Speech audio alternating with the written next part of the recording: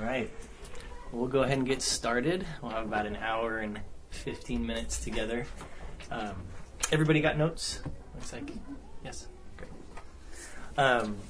So we are being recorded. So hello, those in the digital world that will be listening to this later.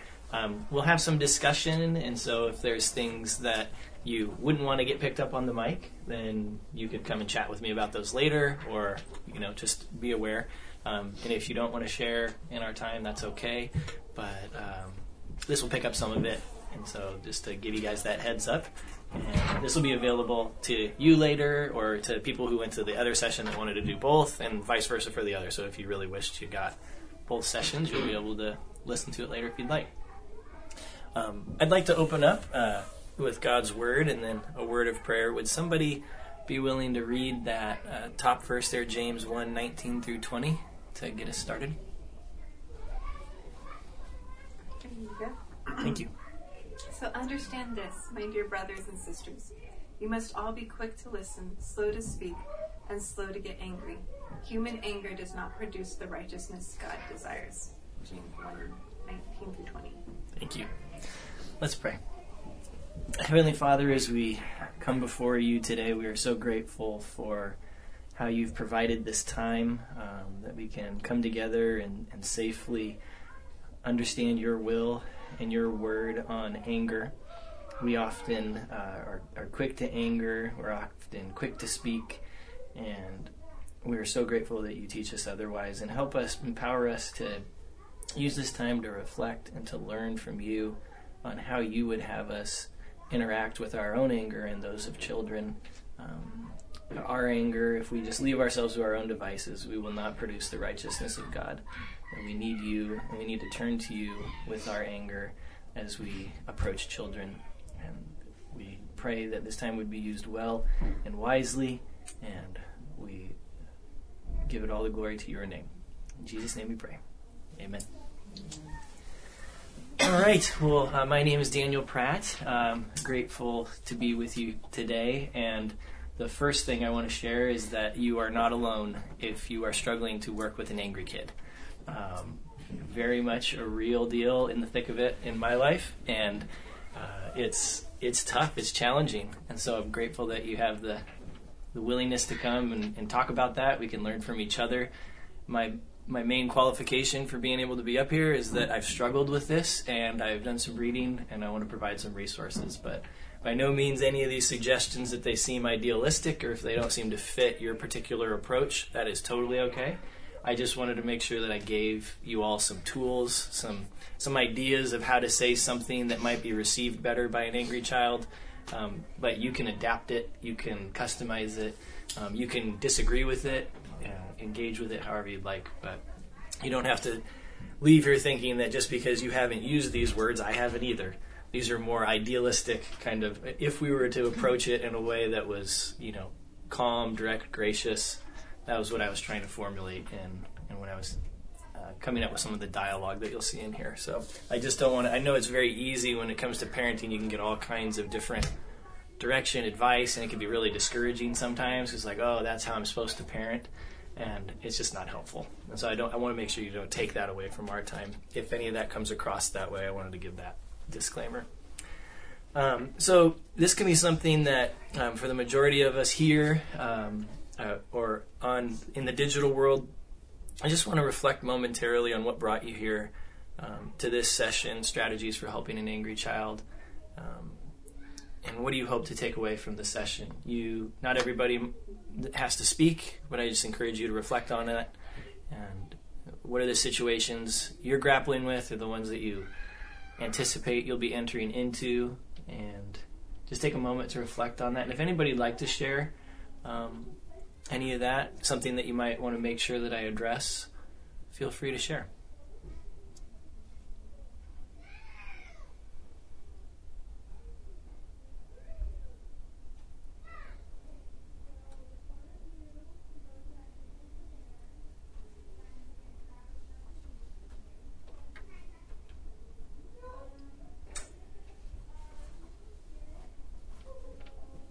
Well, for me, when I'm teaching Sunday school, sometimes I feel helpless with an angry person.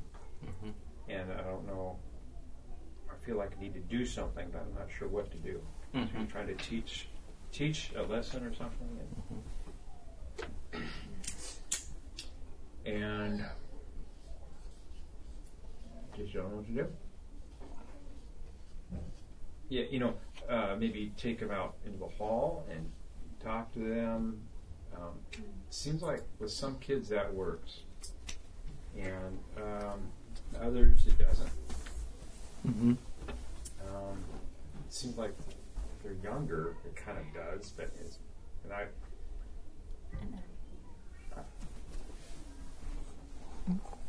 Spelling correction. Oh yeah, I was going to say that, but I didn't. Helplessness. Helpless. No, helplessness. But some of the older kids, and they just kind of seem defiant. And like, you can't do anything to me. I don't even want to be here. My grandparents, my parents brought me. Good words, if I spelled them correctly. So helplessness, kind of action. What do we do? Like put it with a question mark, because like, what do I do, especially in that position? If I'm not the parent, what's my role? How much pressure to apply? Yeah. Who needs more pressure? Who needs less? How do I know that? And then just blatant defiance, right? Like, you can't do anything to me. You're not my dad. You're not my mom. Even if you are, you can't do anything to me. Maybe especially if you are. I'm sure some people are doing some stay-at-home teaching. Is not easy, or following up on assignments not done. There is a lot of roles that people have, and what do I do in what role? Okay, that's really good words. Anybody else have anything that they would like to add that they want to make sure either gets addressed or recognized in the time? So I have 2 younger girls, and sometimes it feels like their emotions are so intense that I don't know how to even help them land the train. And it's like, I want to withdraw and they want to scream. It's just like... Yes. Intensity. What do I do when it's an intense emotion?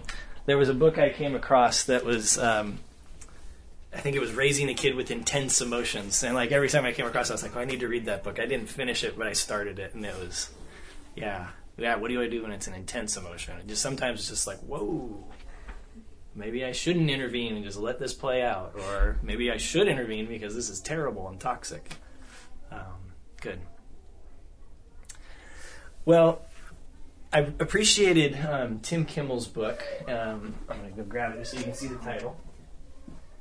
Grace-Based Parenting. He wrote this book several years ago. He's a pretty dynamic speaker. If you can ever hear him speak, he's really good. He is, in our men's breakfasts, he's had a couple times where he was the speaker on the video, the DVD, and Jay's talked about how he's a person that if we could get him out here, he would really appreciate, especially for his work on parenting. In his book, he has some good insights. You'll see a lot. You will find no shortage of parenting books. The thing I appreciate about his book is that he grounds it in a Christian worldview to kind of contain the amount of things that you're going to get out there on the open market for what it is to parent and how you parent. It's probably not going to be as, littered with specific advice, but he tells stories. And I found that really helpful to kind of bring it into context. What are some of the main things that we want to focus on as parents? And so that brings me to my next question. Again, you can interact with them on yourself if you're here digitally or in here in the room, and a few of you could comment if you'd like. We've learned a lot this weekend about anger, that anger is not necessarily a bad emotion. God created anger. God is angry at injustice and evil. And if we get angry, part of that is us being made in the image of God. And so if you're angry as a parent, that's not necessarily a bad thing. There's probably something that's going on that is not good. And we want to be able to reflect on that. But from what you've learned so far, how can you connect anything about raising children or responding to an angry child from what we've talked about this weekend?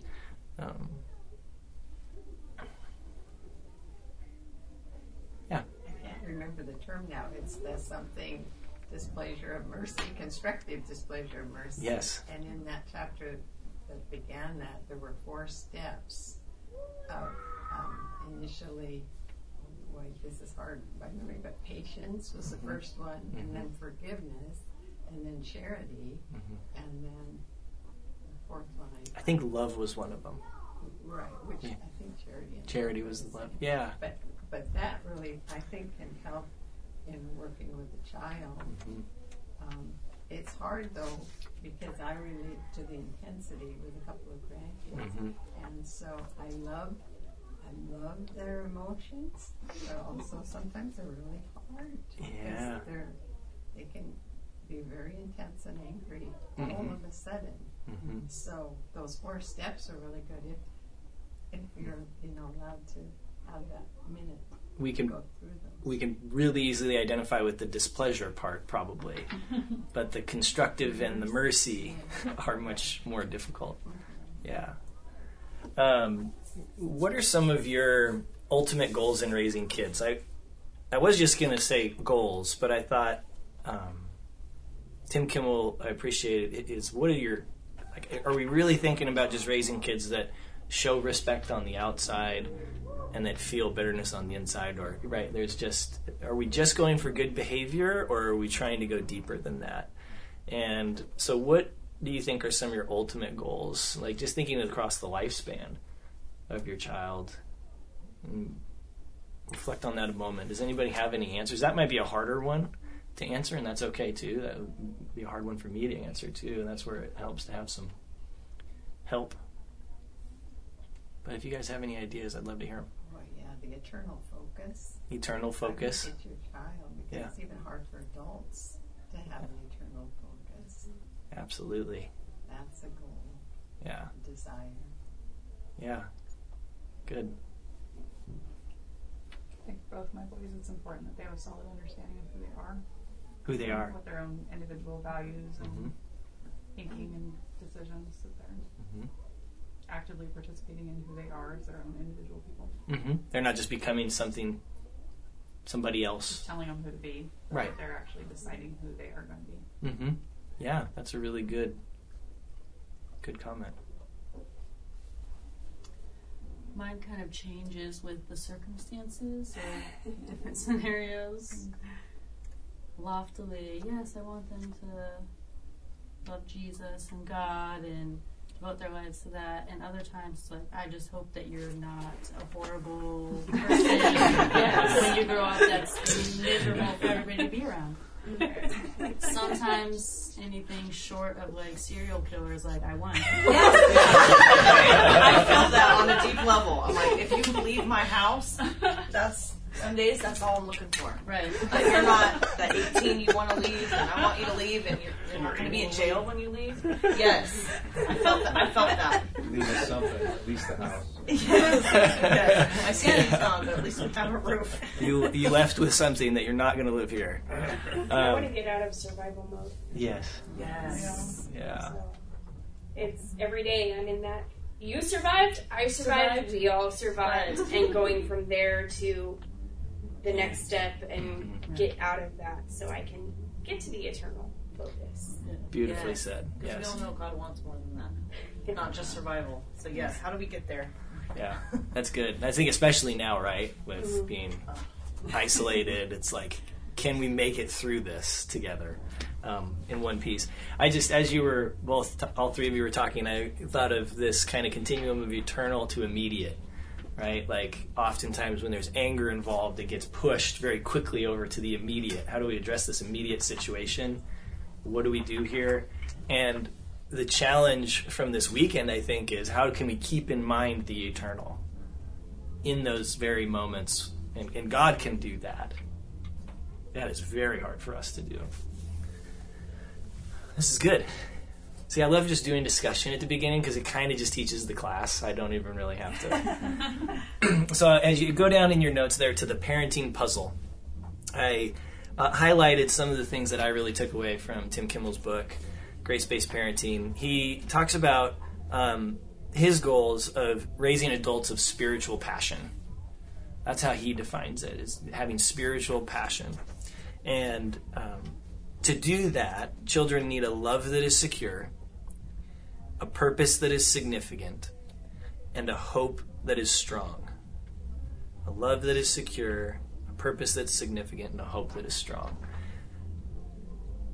And he really fleshes that out in his book, and I think that it's possible to raise kids where you can have one or two of those things, but not all three, right? It's possible for you to have a love that is secure and a hope that is strong, but not really have a purpose to life, right? You may have seen people like this, where it's like they might feel confident, they know they can always return home, but they're not really sure where life is supposed to go.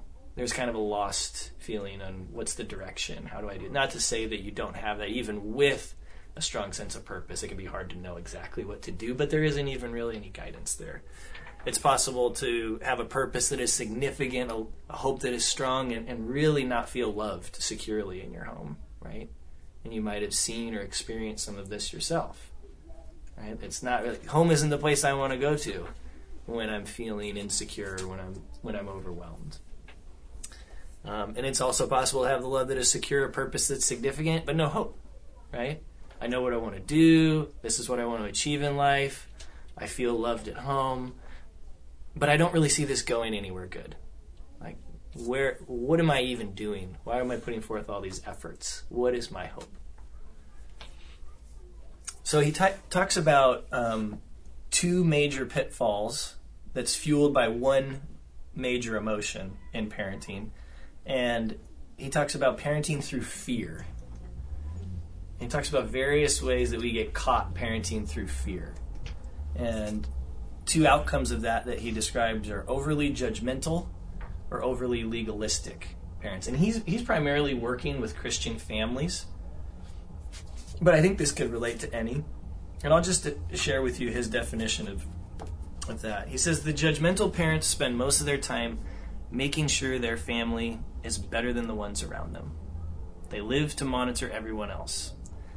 And so he defines that as, that every parent has a theology. Parenting is a theological endeavor. And so how we view God determines how we parent our children. And so for these parents that are judgmental, their advice to their children, and he's not saying that they literally say this to their children, but that it's kind of your, as Jay says, your practical theology. How you end up living with your children looks like this if you were to take a look at it from an outsider. Their advice to their children is, God is watching you and so am I. And you may be bad, but you're better than so-and-so, right? So these would be parents that would be really focused on you do the right thing and you do better than that way. And he says that their exhortation to their children would be, if it feels good, it's probably wrong. So then the other parents that lead by fear are legalistic parents, and they spend most of their time trying to make sure their family does everything right. They live to keep the score of their good deeds, and their practical theology is this: you owe God, so you better get busy. Or you may be bad, but if you try harder, you can ultimately please God. Do you see any themes to these kinds of methods or theologies?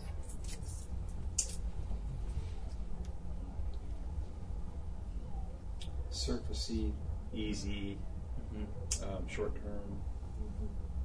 Yeah, just focused on the now, making life easier in this moment. It's more immediate. Yeah.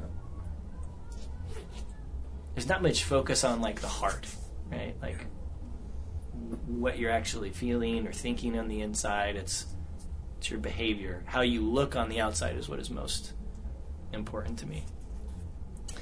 And so he defines grace-based parents as those that spend their time entrusting themselves to Christ. They live to know God more. Their children are the daily recipients of the grace these parents are enjoying from the Lord. If you watch them in action, they appear to be peaceful and very much in love with God. They are especially graceful when their children are hardest to love. Their advice to their children would be a mixture of, you are a gift from God, go make a difference. You may struggle doing the right things sometimes, but you are forgiven. He calls grace-based families a breath of fresh air. So, I was, when I was grappling with his book, just a little bit of self-disclosure, I was having some trouble sleeping. And I didn't have enough time to study. I was feeling like, I want to make sure I have things to offer people. But I started listening to the audiobook as I was trying to go to sleep. And I couldn't sleep, and I wonder if God was just keeping me awake for a little bit longer, because it got to the end, and it was an abridged audiobook, and it ended with this quote, and I just remember being kind of washed over me with a sense of peace. I was like, oh, okay, I think I can do that. That reframed my whole focus for what parenting is about. He concludes with, treat them, your children, or the children you work with, the way God treats you. He does it in His grace. And here's the good part of it. If the only thing you get right as parents is His grace, everything else will be just fine. I find that really comforting. Any thoughts about anything from Tim Kimmel? Challenging, comforting, a bit of both? Well, that quote is challenging. Yeah. Not always so graceful. Yeah. So. Absolutely. And the thing that I appreciate about it is the quote before, children become the daily recipients of the grace these parents are what? Enjoying from the Lord. And so I don't even think necessarily, we can struggle with giving ourselves grace, right? Or going to God when we need grace. And that's huge, is when we struggle, are we modeling, or like, would other people see that we are laying our heart out before the Lord and bringing ourselves to Christ when we are struggling, when we aren't graceful? Because we can't really give it to ourselves. At least I don't feel like I can. If I'm just left to my own devices, I'll be really hard on myself, and I'll try to perform. But to humble ourselves before the Lord and just bring those struggles to Him and let Him be the offerer of grace to us. And then it just emanates from us. I think something that's always really helpful that, and I feel like it was from a parenting class that Jay did one time, but it really helped me because I think, like, in our day and age, there's like the pressure to have your kids like keep up with everyone else and stuff like that. And I'm really thankful for my mom because she just never did that. And so I think that like something that I remembered helping me was not, because I asked my sister one time, like, if you didn't care what our mom thought, like if you didn't care what so-and-so thought, like how would you do it? Because I think we're influenced a lot around, by what other people are doing. And it's really a bad thing. I've done that too. Because one time my mom was saying, why do you ask the kids what they want to do? You should say you should do this or that. Like you shouldn't be asking them, because then if they say no, and that's from the, what was that book? The Collapse of Parenting. Mm-hmm. I love that, and I listened to that on the audio. But it was really powerful because it made me think, like, I shouldn't, like what you were talking about with their outward actions, but then it's not really correcting the problem, because it'll just keep getting bigger when you get older. And if you have a lot of kids, then that could be tough too. Yeah, a lot of kids that want, wait, you didn't ask me, so now I'm mad, right? Or wanting to be in control. Yeah, it's subtle how it plays out for us. I can relate to that, what you're saying. That's really good.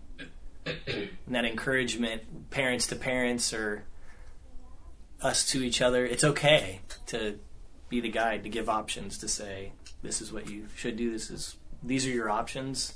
It's not going to be a buffet of life. You're going to have your options limited. We've been thinking of that for one of our sons, likes to be in control, and often comments on how much better it is as an adult than a kid. And, yeah, right. And we're just thinking to ourselves and talking about, like, you just wait. There are limits on adults too, trust me. And he obviously doesn't get that, but he will someday. I have that conversation with my son too. Yeah. He always says that, and I'm like, you still have to follow the law. You still have to report to a boss. You still have to, you still have all of these. There's always authority, right? Yes. That's the ultimate authority. There's always authority, so you can't just get away with whatever you want just because you're an adult. Yeah. In fact, it's just more complicated. Yeah. There's just more rules. You still can't do what you want, and you have to pay bills. Yeah. Yeah, you have more freedom now as a kid probably than you do Exactly. as an adult. You only Exactly. clean your room. We have to You go clean to the whole jail. rest You of the can take a house. nap if you want, okay? Right? In fact, we encourage you to. Yeah. Please now. Express your freedom in that way. So I came up with a little acronym here. Not that these are like things that are ripped straight from scripture or research, but I just came up with them because I thought when we're dealing with an angry kid, it's very easy to get angry ourselves. And if we don't have something simple in our mind, we're not going to have anything at all. So if you pick up on one of these words, maybe it'll be of help. So I made it the acronym ACT, and I framed it as a guide to act on for those moments when you are getting angry yourself or the kid you're interacting with is getting really angry. And so the first three A's, don't ask me why I did 3 A's, 3 C's, and 1 T. I just did. Awareness, attitude, and action.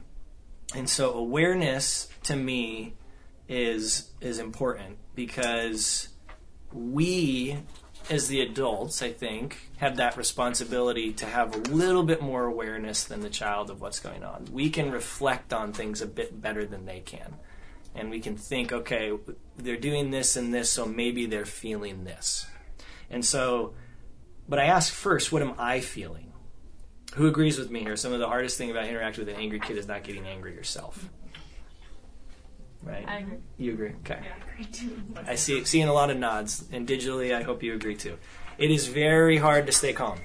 So if you can focus just on that, you'll probably do better than if you do nothing else at all. So asking yourself, what am I feeling right now?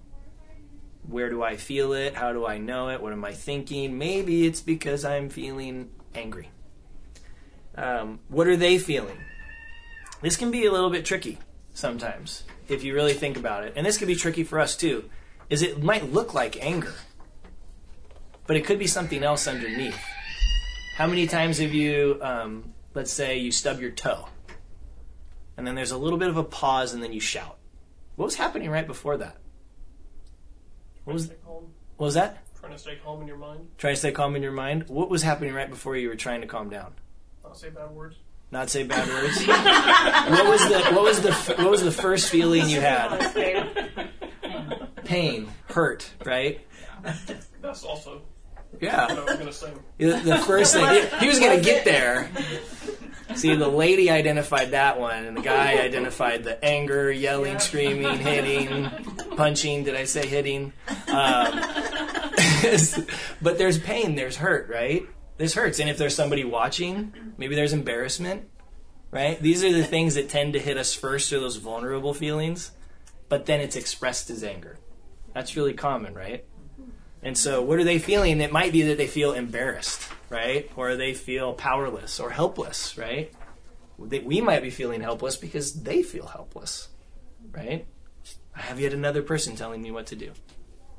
So question, what am I feeling? What are they feeling? Even asking that question is going to help you, even if you don't have an answer, because you're starting to reflect on what might be going on.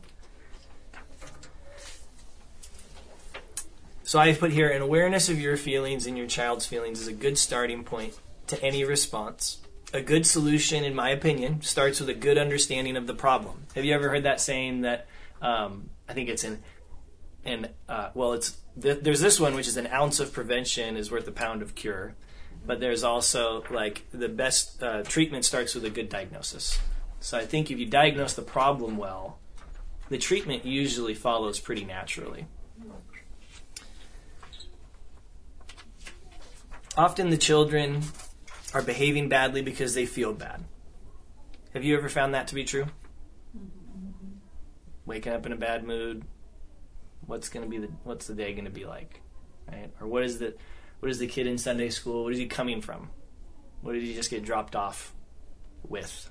Or the feelings that were left, or she? This doesn't mean, and I think that sometimes some parenting books might make it all about the feelings. Like there was a book that I read some of called How to Talk So Kids Will Listen and Listen So Kids Will Talk. And I think there's some really good stuff in there, but it does seem like the emphasis is on if you recognize the feeling and if you help with the feeling, everything else is going to be okay, right? And I think that there's some limits to that, right? Because let's say we're extremely good at intervening with our kids' feelings, but what about teaching them how to manage them at the same time, right? It's like, I'm not always going to be there to talk you through your anger. So I think we've got to be thinking a little bit beyond just managing the feelings for them or responding to them. And this doesn't mean that the kids aren't responsible for their behavior. It just means that there's often a feeling fueling the behavior. And I think that understanding the feeling helps intervene with grace. Have you ever noticed this, like when somebody's angry and you might think something like, at first, wow, this person's really disrespecting me, or they just don't seem to care. But then you might think, let's say they get picked up from Sunday school, and let's say the parent grabs them and pulls them roughly. You might then have a little bit more of a, oh, okay, maybe that's why they were angry. Maybe that's what they're living in. Any experiences like that where when you see what is underneath the surface, it helps to be a bit more gracious? So that is my thoughts on awareness. Is there anything else anybody can think of that is good to be aware of when you're trying to respond to somebody, a child that's angry? Well, if you're not aware of, really aware, you might suspect that's a physical issue. Like, it's a physical issue. Mm-hmm. But it's hard to be happy when you're not feeling good. Yep. So, yeah. It's just what's going on inside you. So attitude. How am I coming across? What are they seeing from me? Right? How am I coming across to them? How are they coming across to me? That can influence us, right? Kind of like Jay was saying, when somebody comes up to you and you're angry and says, calm down, right? Or I think you're upset, or in a condescending kind of, right? How you say it, I think what I've heard it called is like a downward inflection versus an upward inflection when you speak.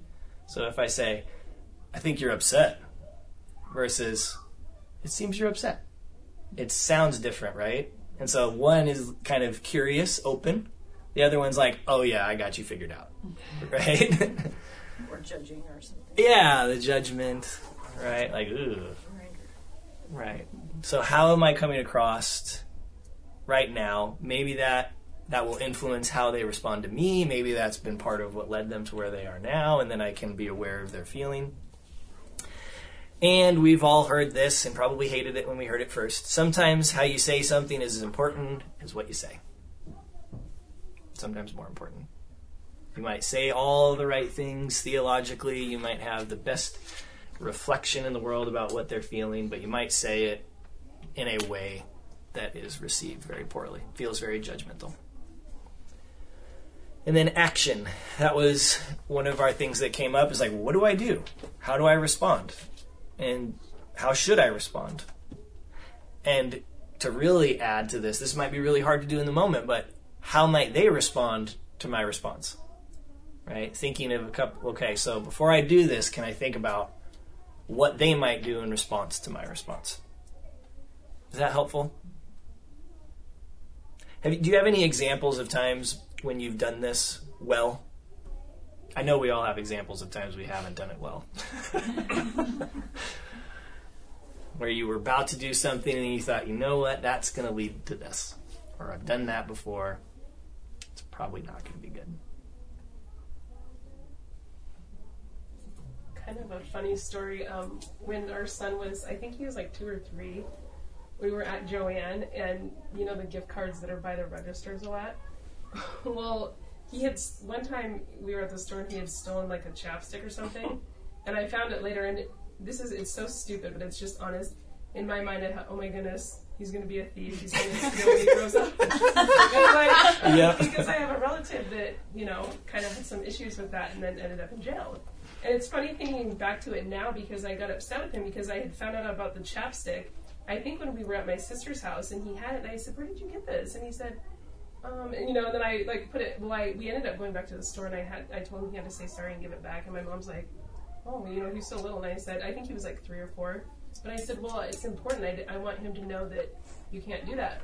Well, shortly after that, it was probably like a week or 2 later, he had taken the gift card at Joanne, and then it was in the envelope, and I found it, and I said, because I got upset again, and I thought, why did he do this? Like, we just talked about this. And I explained that even though, you know, there wasn't money on it, you still can't take something if you didn't pay for it or whatever. And then he said, well, Mom, I got it for you because I know you like shopping.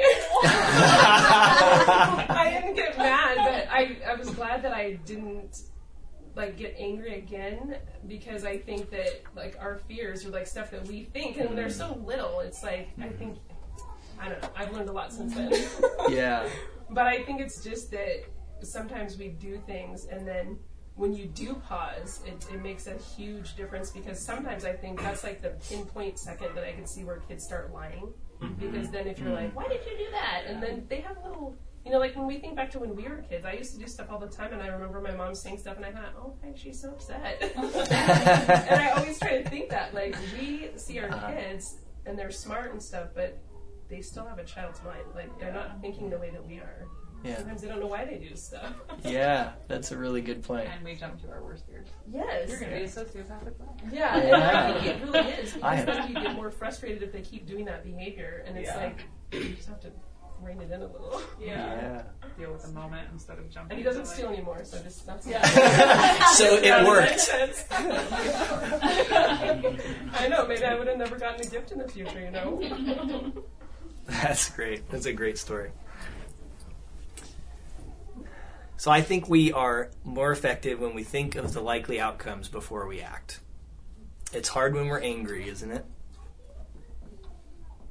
It also helps to review the outcomes of our actions as we go, to try to have an awareness of how's this working. It doesn't mean we have to second guess everything and say that we got it wrong and be anxious all the time, but that just to kind of check in. And sometimes it helps to have another person to check in with. Like, this is what I did, what do you think? And actually kind of elicit some feedback. And if it's not working, it might be time to change something up. You might have had a certain strategy with a certain kid that you've tried over and over, and it can help to reflect on, is this getting me where I want to go with this kid? Is this leading them to where I think they need to be? And if it's not working, it's probably time for some new trial and error, or to consult a resource or come up with some new ideas. All right. Awareness, attitude, and action. So down to C, calm. Am I calm enough to parent effectively in this moment? How many people have lost their calm parenting? I think that's everybody. Professional. Yeah. And those who didn't raise their hand, you get to teach the class next time. Yeah. Right. Are they calm enough to learn effectively in this moment? So am I calm enough to teach? Are they calm enough to learn? Because it's really easy, done plenty of these lectures, when both of us are really upset. And what was taken away from that? Nothing. Frustration, guilt, more anger, hostility. There's really almost nothing gained from it. And so if I could take those moments back, I would.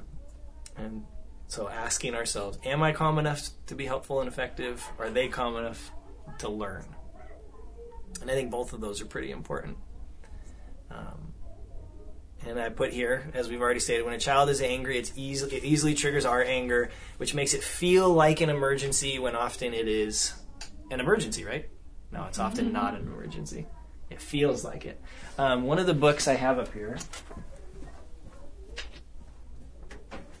is a workbook, and I found it helpful. I haven't finished it yet. It's not from a Christian worldview. It's not hostile to a Christian worldview either. There's some mention of coping strategies that can involve faith, but it's like, what would Jesus do? But then it also has in parentheses, what would Buddha or Muhammad do? So it's an open book. One of the things that I found most helpful about it, though, it's called Peaceful Parents, Happy Kids. And we could talk about that more, but using mindfulness and connection to raise resilient, joyful children and rediscover your love of parenting. It's Laura Markham. She's a psychologist, I believe. The thing that I found most helpful about this book is the focus on calming down as the parent. And so if you're in a position where you find yourself quick to react and it's not quite enough to, you just really find it hard to slow yourself down enough to respond. or you're in a particular circumstance where slowing down wouldn't help. There's a lot of strategies in here, and it's a pretty positive focused book. There's challenging moments, but it'll ask you some really good questions that I think can help figure out what it is that's getting in the way and help you calm down. So I put that one up there as a resource for you. This one, and I love the difference in the pictures. So this one, you see, two parents kissing their obviously very delightful daughter. I think this one relates to us a little bit more. This is a great book cover. I always look at it and think, man, that's a good cover. So the screaming mom. So triggers, exchanging parents' angry reactions for gentle biblical responses. So this book is good. It was developed, two Christian ladies had a blog that they were doing for parents and dealing with anger with their kids. I think they both have 3 boys. I have 3 boys, so that's probably why I could relate so well to a lot of these things. It talks about triggers. So some of the triggers, let's see if you can relate to any of these. Some external ones: disobedience, backtalk, disrespect, strong-willed children, angry kids, whining and complaining, sibling rivalry, ignoring instruction, lying and deceit, manipulation, and then the laundry list of abbreviations: ADHD, autism, dyslexia, OCD, APD, ODD. You don't have to know what those mean. I could define them for you later if you'd like. But video game addiction, overstimulation, irresponsible behavior, and then I like the last one: when will they ever change? And then internal triggers: lack of faith, generational habits and patterns of sin, depression, exhaustion, running late, no personal space, going it all alone, challenging relationships with in-laws, lack of support, all the noise, roughhousing, messy homes, the pressures of multitasking, times of transition, caring for sick children and ailing parents, stress, feelings of guilt. Any of that sound familiar?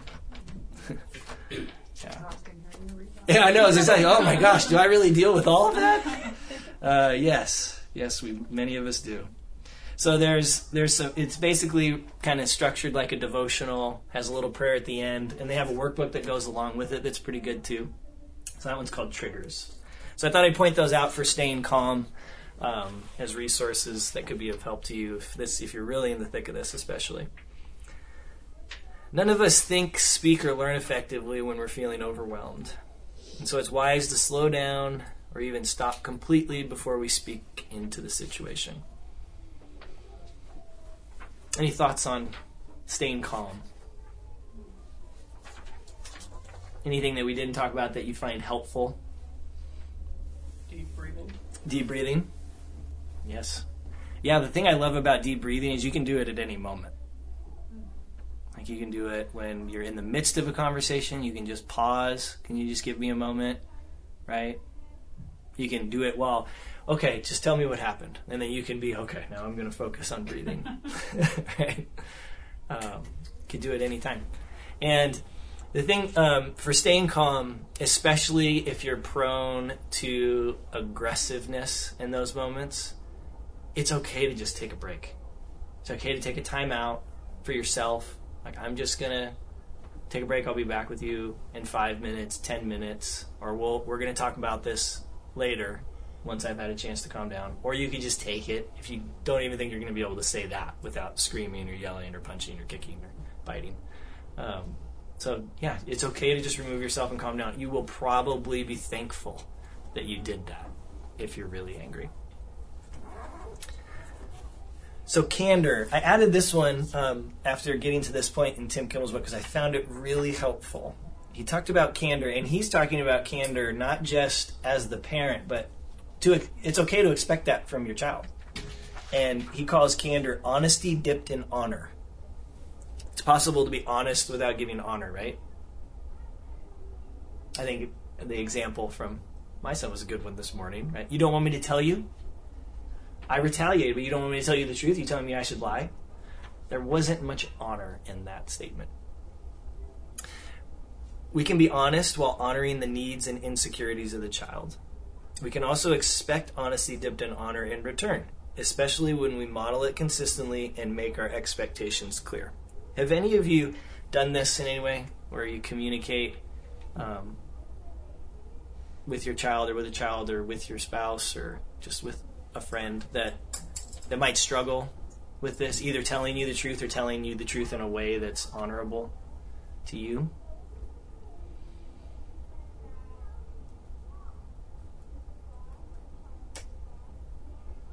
We'll get to some of these later too, with some of the how we structure what we say, and we'll do 2 more real quick, and then we'll take a break. So consistency. Consistency is important. And the questions that I have you ask yourself there is, have you clearly communicated your reasonable expectations in a way they can understand? Why would I put reasonable there? Expectations can be unreasonable. Yeah, right? Yeah. Any examples of that you can think of? I can think of just numerous examples, honestly, especially with our oldest, where I just expect a little bit more than what he's capable of. And that backfires. And then there's also, have I communicated them? Do they even know what I'm expecting of them in this moment? Sometimes it's yes. Sometimes it isn't. Sometimes we're expecting them to read our mind, or that we're expecting them to know exactly. I said it. When did you last say it? 2 years ago. Oh. Well, maybe it's time to have a refresher. We're expecting them to think like adults. Yes. Yeah. Like, this is common sense. You should know. I shouldn't have to tell you this. You should know. But like, they're not adults. They haven't learned all these things yet. Yes. Amen to that. And do they understand the benefits of good behavior and the consequences of poor behavior? Why would I ask that? Yeah? I think because, well, I kind of related, or what popped out in my mind is there's somebody that I know who's a little boy, and it doesn't matter what the child does, there's a punishment, and it's usually severe. And so, like, over the years I've noticed that it just seems like, and it's really hard to like watch, because it just doesn't matter. It's like, well, if I do this, I'm going to get in trouble, and if I, do, and it's just really tough. But yes, I think it's because then it just discourages them so much, it doesn't give any motivation to try to do the right thing. Absolutely. Well said. Especially if it's being, like, the child's being singled out and the other siblings don't get treated like that. Yeah. So. Yeah. Yes, absolutely. Yeah, and you wonder if it's even, that sounds like, in 2 regards. One, probably unreasonable expectations, and then maybe not even clearly communicated. Like, what is it that I actually do to not get in trouble? Yes. And what do I do to get rewarded? Yeah. There is, because been rewarded. Yeah, because then the pattern is like, I think, like how they say that some, even negative attention is like better than no attention type thing, that mindset. Yep. But I think it goes back to what we were all saying, is that kids, they just don't think like we do. And I don't know what it is, if it's just like our culture that thinks that kids should like have a say, and kind of, I don't know. I mean, I think kids are special and they're very important, but they're also still children. And I try to tell my kids that too, like, I really respect you, but you're the child and I'm the parent. But then you don't want to like make them feel small, but they still need to know that, because my mom always talked about like having boundaries, or the child needs to feel safe, and she would tell me, like, I don't want you guys to think I don't care about you, and if I care about you, I'm going to make sure you behave. And I thought, oh, I still don't like it. No. That's reasonable. Yeah. But I don't like it. It always, like, every child that I've ever, like, when I used to be a nanny or whatever, like, it's just interesting to see how that translates. Because when the child is in the position of, like, in charge, it just is like the parent is, like, trying to submit and, like, okay, master, like, what do I do now? And it just doesn't work that way. Because they're kids. They're going to say that they want candy for dinner. Yeah, I think it's really easy to underestimate or overestimate what our kids are capable of in terms of thinking, right? It's like you put some kind of situation in front of them where it's like, you can have 1 candy now, and or you can have 2 candies later if you wait for an hour. And oftentimes, what are they going to pick? 1 candy now. And then I'm going to try to finagle for that second one. I know you have 2 candies. Yeah. Right? So it's like, I'm going to get 3 candies soon, is what they're going to go for. But they don't understand that some of the concepts that we're able to understand and just assume as we walk through the world, they don't have. And so it is necessary for us to set up certain structures for them to learn to live within and to have rewards for living within it in the way that we were nudging them towards, and then consequences for going outside of those limits. The other thing it made me think of too is I think sometimes when you get in a cycle where one behavior is driving you kind of nuts, you tend to focus on that behavior rather than finding other behavior, to balance the reward and the consequence, right? Yes. Leaning a little more this way rather than being okay, you're awesome in a lot of these other areas, but in this one area we need to work on it. Yep. I think we can get a little narrowed in on the one thing and forget about rewarding the good stuff along the way. Like the squeaky wheel gets the grease, right? Yeah. It's really easy to focus on that and have that be the one thing that we put all our attention to, and then neglect the other things that they are doing really well, so then we might be discouraging them. It goes back to that, it discourages them from all the other great things that they're doing because we're not honoring, the good parts. Exactly. Another little nuance of what you're saying, too, there is, what is the behavior or the action or the thought that I want to replace? What is it? So you're doing this that I don't like. What is it that I want you to do instead? And how do I focus on that and reward that? And reward when they do it. Exactly. Catch them being good. Yeah.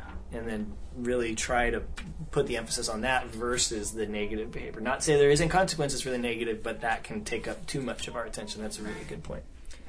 Yeah, and that's really my summary on this one with consistency is learning through rewards and consequences works best when we emphasize the positive reinforcement or the reward, the thing that we're trying to give incentive for, because this teaches the behavior you want without inviting the rebellion or discouragement with a focus on punishment.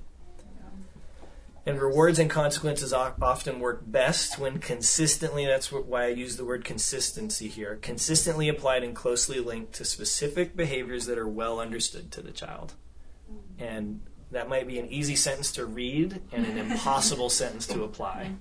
It is really hard to have a consistent reward consequence setup, and I totally get it. There's many different ways that I've tried to do little economies, right? Reward for this, ignore that. Okay, that's a consequence, right? And then it's what was the thing again? What was I? Is that a 1 point, a 2 point, -2? Oh my gosh, I don't know. I'm lost. And then you stop, right? It's like exercise. It's I went to the gym. When did I go to the gym last? I don't know. Oh, it's been months. Felt like yesterday though. So feel free to reference this, ask me about it, whatever you want, but I know that it can be really discouraging to get that. But if you can, even if you can just find one thing, right? I've found it's really helpful. We have with our boys now, one of them struggles with staying calm, and one of them struggles with being kind. And that's their focus. So I have a system for a kind point for one of them and calm points for the other. And if they get 100, then they get a gift. And so we keep track of it. And that has been the easiest for me versus having multiple things or having it be complex. It's like calm or kind. And then I can say it really easily too. It's that's a kind point or that's a calm point. And I found that much more easy to consistently apply than anything else. Any thoughts on consistency, rewards, consequences? I was going to ask, what if that doesn't work for the child's personality, if they don't care about getting a reward? Then it won't work. Yeah. It won't. Yeah, you have to find their currency.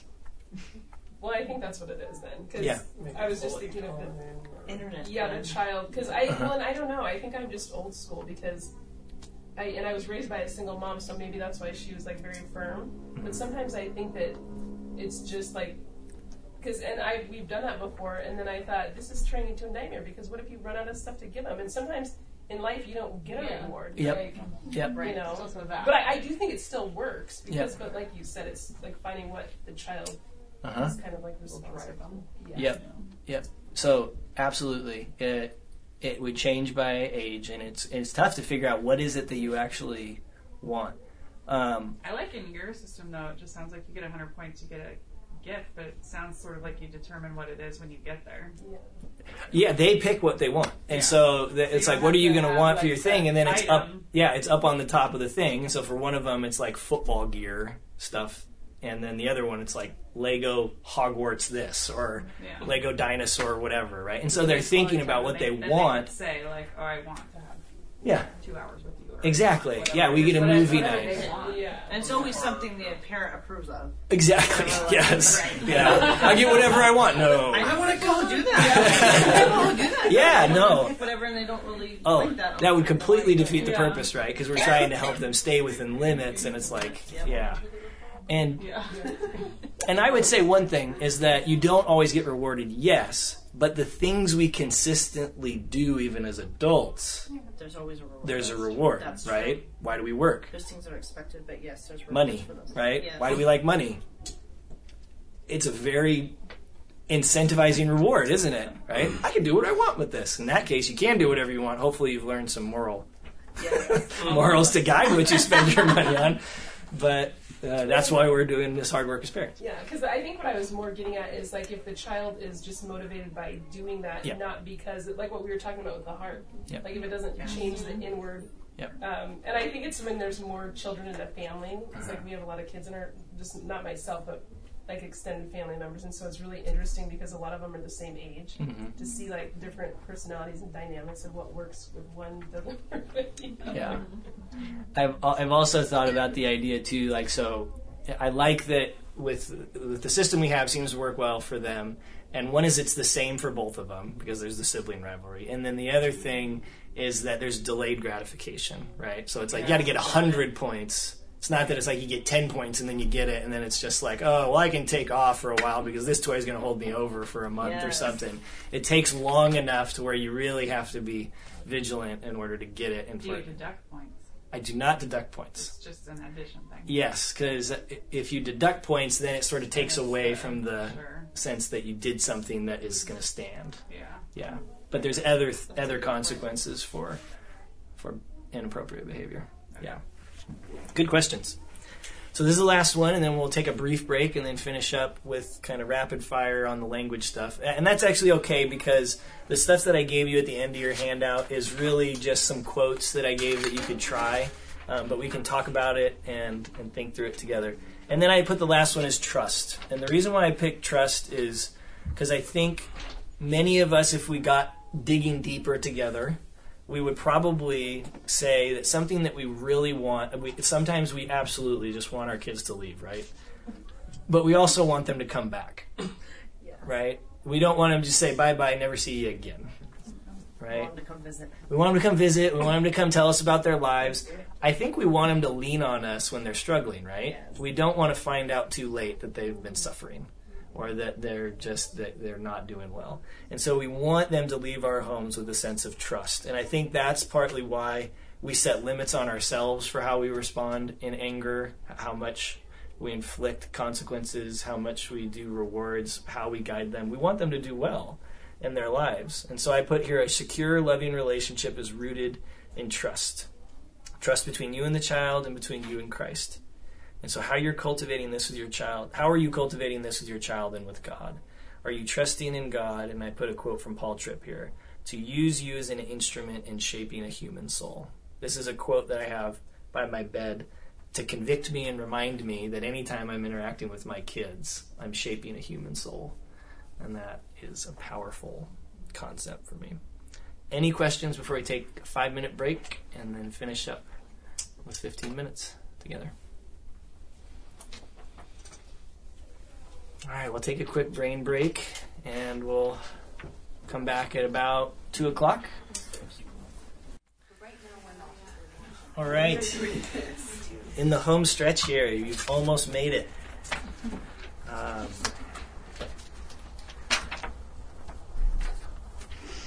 right, so I have 2 more sections here for us, and I titled them Practicing.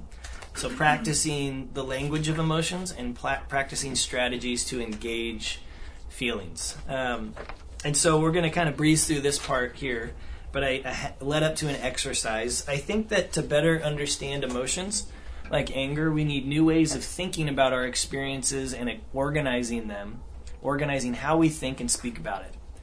Have you ever seen a feelings list or a feelings chart? So I got a couple resources here that are kid-friendly.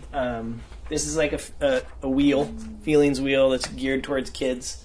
So you usually will see like some main emotions or primary emotions like sadness, anger, scared, excited, happy, disgust. And it's got the little faces to kind of help identify it because kids might not know what that is. And then some little in the middle of them, there's different versions of it. Like so for angry, it's got annoyed or fury or rage. Probably not going to use, the kids aren't probably going to use words like irritable, or they might say grumpy, right? I had one kid ask me when we got in the car actually after last night, "Are you grumpy?" I said, "No, I got a headache. It's okay." And I thought about that. I was like, "Oh, I wonder." So I've been grumpy before, and you've probably picked up on that, so you know more about feelings than maybe I give you credit. I printed out this one. It's just kind of fun. It's got the inside out people, and it's got their different, labeling their feelings. Sometimes media can help you to kind of identify feelings, name feelings. I think that can be helpful. When you're feeling a certain way, what's the word for that feeling? Because when you start putting it into words, it can help you reflect on what it is you're feeling and then what you might do as a result. And this I find helpful. This is from, I think a psychologist, Oreen Wagner. It's the feeling thermometer. And so it's like, how much are you feeling it? One, it's like, this is easy, and then it goes up to out of control.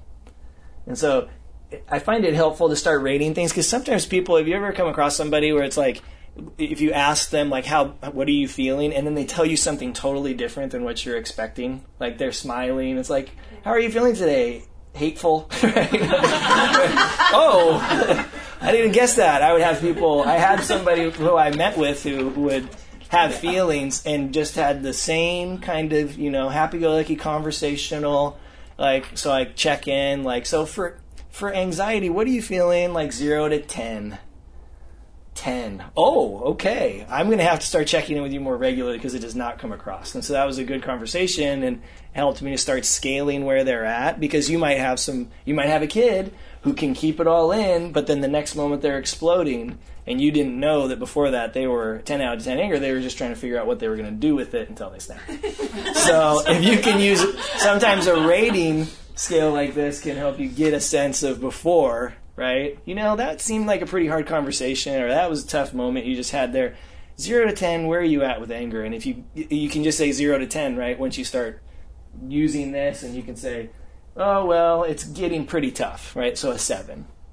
And then it can be a resource to you to get a sense of how upset somebody is. So just in your own heads, I was going to have this as a group activity, but for the sake of time, I'll just give you an overview of what I was getting at here. I gave an exercise to organize and describe a recent experience of an emotion using this template. So such and such situation happened. Then I thought this. Then I felt this. Then I did this. So I got stuck in traffic. Then I thought, why can't we get better roads? Then I felt angry at the government. And then I wrote a letter to the governor, right? I'm sure you can come up with your own situations there, right? So try to reflect on moments and see if you can put it into this template. So let's say you yelled. It's okay, so I got the did, but let's go back and figure out what was the situation, what was I thinking, then what I felt. I assume, not because I necessarily think I have proof for it, but I assume what's called the cognitive model of emotions. And what that means is that essentially every feeling we have is linked to some kind of thought or interpretation or perception. And you kind of saw that a little bit with Jay's stuff, right? Because who was feeling anger? What did they perceive the wrong was? What were they desiring, right? And so there was some interruption of something they wanted. So if we don't want to get home, traffic's not such a bad thing, right? Great, I get to listen to my audiobook longer. What happened? Woo, I got stuck in traffic. But I finished my book. Right? But it's I got to get home because I got to do this and that and this and that. Then it's traffic is the worst thing in the world, right? And so there's always some kind of thought, in my opinion, to the situation. So if you can figure out the thought, then it makes more sense of the emotion, and then it makes sense of the action. Does that make sense? Okay. Okay, what do you do with the kids who just say, I don't know? Like, even when you're trying to figure it out, and you're trying to, why did you do that? What's going on with you? I don't know. Maybe they're already in the emotion, or they're still in the emotion in that moment. Yeah. Right? And so they can't see it. So maybe they can't see it, right? I just did it. And so I'd be curious if you waited or if you came back to it, if you helped them sort of lay out the context, right? So like, okay, so this was happening, this was happening, this was happening, and then this happened, and then you did that. I wonder if you were thinking this. Is that, like, you can kind of pose it as a question to them and see if they can be like, oh yeah, I could see that. That's often what I'm doing with my clients is they did something and they don't really know why they did it, or they were feeling something and they don't really know why they're feeling it. I'm trying to figure out what the thinking is that's influencing it. Because when you can adjust the thinking into perspective, then it can shift the emotion and the action that happens as a result. Does that answer that question a little bit? Okay. Good question.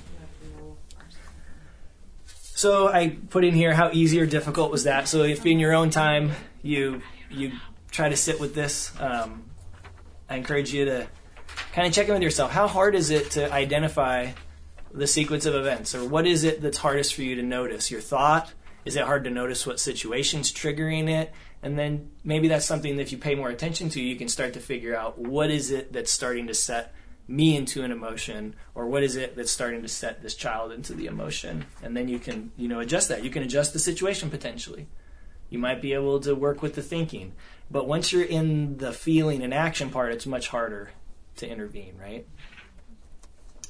And I've just put here that I think children need our help to organize and describe what they're feeling and why they feel that way. Kids aren't, in my opinion, typically reflecting on their thought philosophically, right? It's like stimulus response, right? This happened and that happened, right? He hit me, so I hit him. Okay. So let's talk about that. No, it just happened. I did it.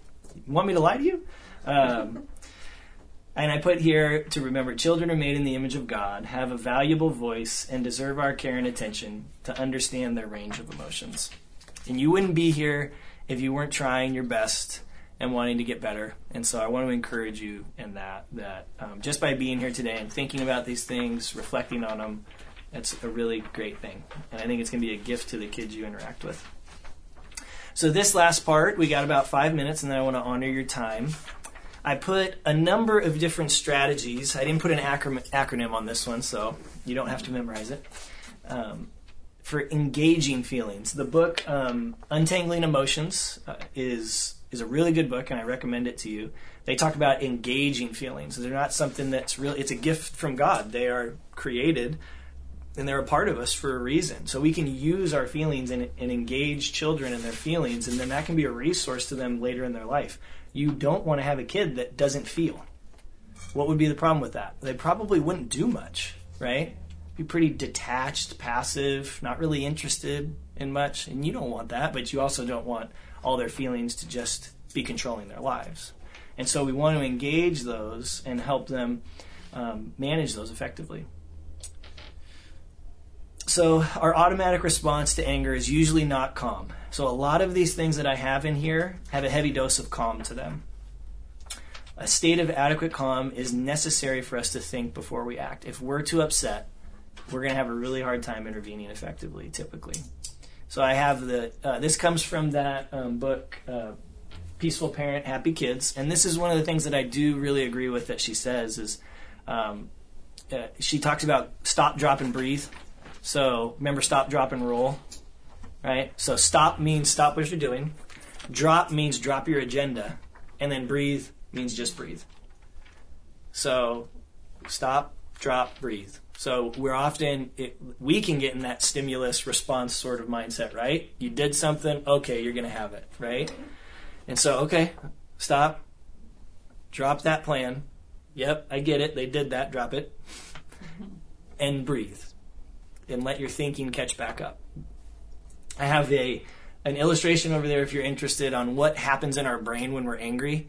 It essentially shuts off the part of our brain that thinks. And the part of our brain that forms memories or draws from memories, right? So it's like, I keep getting back in this situation. Everything from that conference, none of it was there. It's probably not, because that part of your brain isn't really working in the moments when you're flooded with emotion. So if you can give yourself a chance to calm down, you're going to have much greater likelihood that you're going to apply some of the stuff that you've learned. That's also why stop, drop, and breathe is helpful, because it's like stop, drop, and what? And if you just stop, drop, and I don't know what I'm supposed to do, you're probably in a better place than if you don't do anything at all. And this is, I promised my son that I would share this quote, and I thought it was an excellent quote, because I sat him aside and I was like, what would you, I'm going to be teaching a class with parents. What would you say to the parents what do you need? When you're angry, what is it you need from me or you need from a parent? And his first answer, I put it together here, but his first answer was, be calm but strict. I thought that was cool. Strict, huh? And then he changed it to firm. Maybe not strict, because he's also accused us as being too strict. But be calm, and he said, be calm and nice, but strict and firm. So I combined his two things. And I thought that was a really helpful way, because it was recognizing that he knows he needs guidance. He needs me to set limits. He needs his mom to set limits. It's okay that we have rules and we expect our kids to follow them. And it's also a good idea to be nice and calm, even if we're not feeling it. I thought that was a really good answer. So in my opinion, being calm invites cooperation, and being firm makes sure that the limit is clear. So we're not betraying the rules that we've talked about, the things we're trying to have our kids do, by not enforcing them, right? It means much less if we say something and then we don't follow through with whatever that thing is we're trying to teach. It's just going to feel like words. Kids need our help containing their emotions and not causing damage based on them. Emotion regulation and appropriate social communication of upset feelings is a crucial skill for adult life. Would you agree with that? And so I go in here, I'm going to leave those ones to you, but I talk about engaging by listening, engage by restating with compassion and empathy, just saying, you're feeling this, or it sounds like this upsets you, or I can't imagine how that must feel. I like that one. If you really don't know what they're feeling, just having that compassion of, man, I can't imagine how this must feel right now. You don't even have to find the right feeling word. You're just showing that you care, that they're upset. You can model calm while guiding. So this one's like, the guidance would be, when we're upset, we sometimes need to take a break.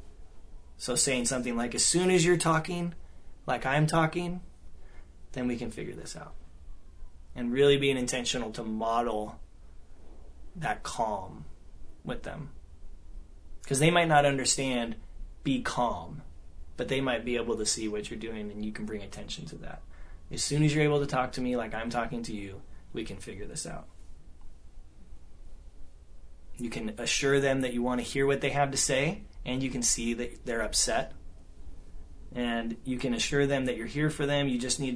They need to be able to talk like you in order to be able to really figure this out. And it's okay to leave them with their feelings temporarily, right? Like, I'm just going to give you some time to feel what you're feeling, and then we'll come back to this. Any thoughts on those ones?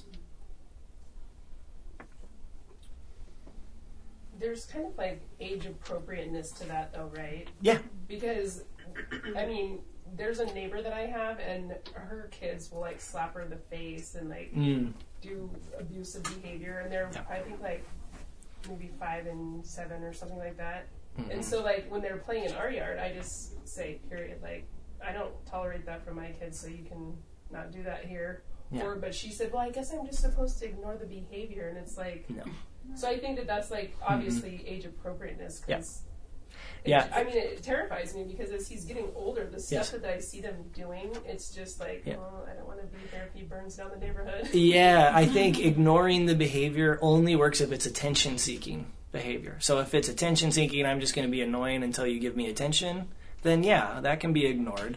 But that isn't for attention, right? That's a power play. Yeah. So, there's got to be a response to that. And I think it can be calm and direct. But so like I have something in here. It's okay to feel, like in that situation, might be it's okay to feel upset. It's not okay for you to hit me. This is the consequence, right? And that should be, some kind of consequence should be kind of predetermined, pre-planned, and consistently applied in their currency, right? Like we talked about earlier. What is their currency? This is the consequence. And it has to be something that matters to them or else it's not going to work. If they get upset when you do that, that's actually a good sign. It's a sign that what you're taking from them is something that they want and is going to make that behavior less likely. Okay, well, let's wrap up. A little bit late, but I'm going to just wrap up in quick prayer, and then we'll go back out there with Pastor Jay. Oh, yeah. Would you repeat that sentence that you just said about, like, you are calm and then you give a directive to the other person? Yeah. If you can, like, speak to me just like I speak to you, then Yes. we can figure this out. Would you repeat the wording? I just love the wording, that how people say things. That one right there? Yeah, you actually got it. As soon as you're able to speak to me like I'm speaking to you, then we can figure this out. And you say it slowly, calmly, put a few pauses in there. And then the other one, which is further down there on that page, is it's okay for you to feel this. It's not okay for you to do this. And so because you did this, this is the consequence. And you can do that calmly and directly too. Thank you. Yeah, you bet. Heavenly Father, thank you so much for this time and the engagement. I'm so grateful to have fellow parents and grandparents and those working to shepherd these kids. I'm grateful that I'm not alone, and I'm most grateful of all for you and your grace, that you forgive us for our mistakes, for how our anger goes wrong, and then you guide us in the way everlasting. We pray that you would reach into our children's lives and reach into ours and help us to follow you into the way everlasting. In Jesus' name we pray. Amen. Thank you so much, everybody. That was great. Thank you. Thank you.